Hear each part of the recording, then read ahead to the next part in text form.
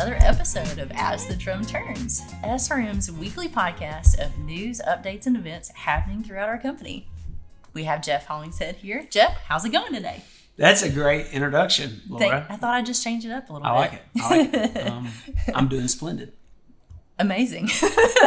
That's awesome. Good. So you've been on the road a little bit, Jeff. Tell us where you've been. Yeah, I was in Houston for just a bit. Had a look at a deal there. Me and my dad, my brother, and Tim Lansler. So we went and looked at a deal in Houston, then flew over to Jacksonville. So I spent the lion's share of my time in Jacksonville. Got to meet a customer there. One of our great customers there in Jacksonville, Chuck Walker. He's a great guy and good runs a great company. He's 74 years old and still wakes up mad at it every day. So I always learn something from him. But got to meet him and then spend some time with Jack Stegall, my hero. All right. And Gary. So we rode, looked at some plants, got some stuff addressed. So, that Jacksonville group is busy and really focusing on hiring right now, and got some trucks empty, but we're going to get them filled back up. So it's good. That's right. So mixer operator positions open up in Jacksonville. Yeah, quite a few, and we're going to try to get after it. That's just a very, very busy market, like many of the markets that we operate in.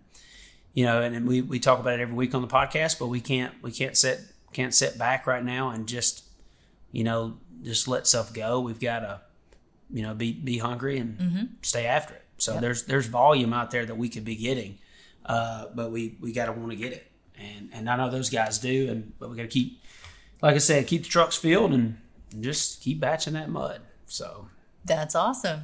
And this is a question kind of just off topic a little bit, but we had a few people reach out and ask about if they're interested in staying on with the company and maybe possibly moving in a transfer. What does that look like, and how do they? What kind of process does that look like? We do that quite often. If you want to transfer to a spot that has a position open, that's kind of the first thing, and then you'd have to speak to your GM.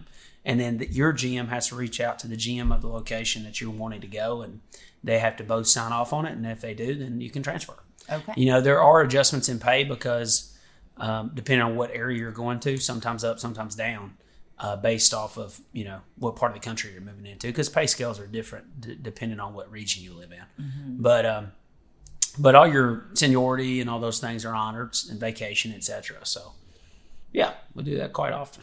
Awesome. Are you thinking about transferring? Well, Charleston, Savannah area, that's always nice. If I could just have a couple of locations, just rental houses that I could go work in, that would be nice. Good. Yeah. That's right. Well, tell me a little bit about this weekend, Jeff. We've talked about the 4th of July party coming up. That's just in a couple of days. Tell me why this is a big deal. Yeah, it's I don't know. It's going to be a great time Saturday. Looking forward to seeing everybody again. My over 3,000 closest friends, and where we started, right there in the backyard. That's so it's right. It's always a great evening, and just looking forward to it. Kids love it. It's all just a family atmosphere. We do so many things there for the kids. Mechanical bull rides and jumping trampolines and train rides. And I'll say this. Rides. I know people are super pumped, but your dad made a special request for funnel cakes. Yeah. He called me and said, I want funnel cakes there. So we made it happen. That's great. So no, but our team in marketing and events, they worked so hard in getting everything coordinated. Allison Bush, she's amazing, and I'm so thankful for her. So shout out to Allison and Tim. Yep. There's always somebody I'm forgetting, but it takes a lot of effort to go into these events for the summer. So, huge deal. So looking forward to this Saturday. All right, we're still signing up for Elitch Gardens in Colorado, so that's still happening. So everybody in Denver, Wyoming, sign up. Yeah, definitely do that. That's going to be a great time too. And Kentucky Kingdom's coming up later in the summer. We have Texas. Yep, Six Flags. That's always fun. Fright night. Yeah. It's great. That's fun. I'm looking forward to cooler weather. Yeah. Okay. All right. Let's talk a little bit about Ryan Young's area. He had a really cool story. One of his operators named Stephen Hazley out of Plant 242 in Daleville, Indiana. He was driving down the road, and he's a mixer operator. He was driving down the road in his mixer, and he just kind of glanced over and saw a field on fire, and he thought it was a controlled burn, then quickly realized it wasn't, and no one was around that area.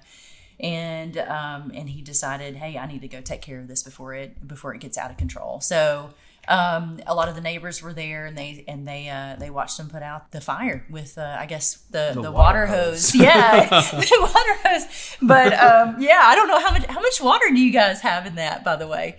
Like enough to put out a fire, right? That's right. Yeah, that's it's right. Probably 100-gallon tank. So that's just another really cool deal that from our mixer operator, that he was able to react and take it upon himself to go take action.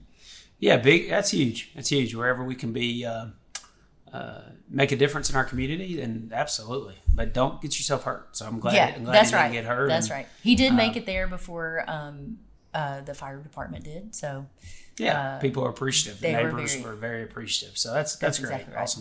Awesome job. Great job, Stephen. We have some sad news in Texas. One of our plant manager in Waxahachie, Tyson Timms, passed away. So just ask everyone to be in prayer for him and his family during these times. But appreciate the time that he was able to be with us, and we'll keep his family in our prayers. That's right.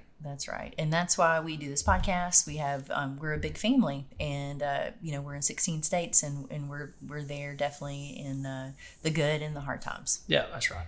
That's right. All right. Well, later, Jeff, we will be announcing the go-getter of the week, but you have a few topics you'd like to share. So why don't you go right on ahead? Thank you, Lora. Now, it's one thing that I was looking back at notes from a leadership meeting with David Sawyers from Chick-fil-A. He gave this example about creating value, and we talk about this often on the podcast, and just in general, I talk about it with people all the time, is, price versus value. Mm-hmm. And if you create value, then people are going to use you, and it's not about price. And if there's ever a time that concept's been proven out, it's now. People are less concerned with the price of our product, but when can they get the product, and what kind of service are we creating for people. And I think being hyper focused and really just obsessed about the customer right now will make all the difference. And it's so easy to take them for granted. I've been saying that because there's customers lined out the door wanting concrete in so many areas that we can maybe not talk to them right or treat them right, and that's the polar opposite of what we should be doing.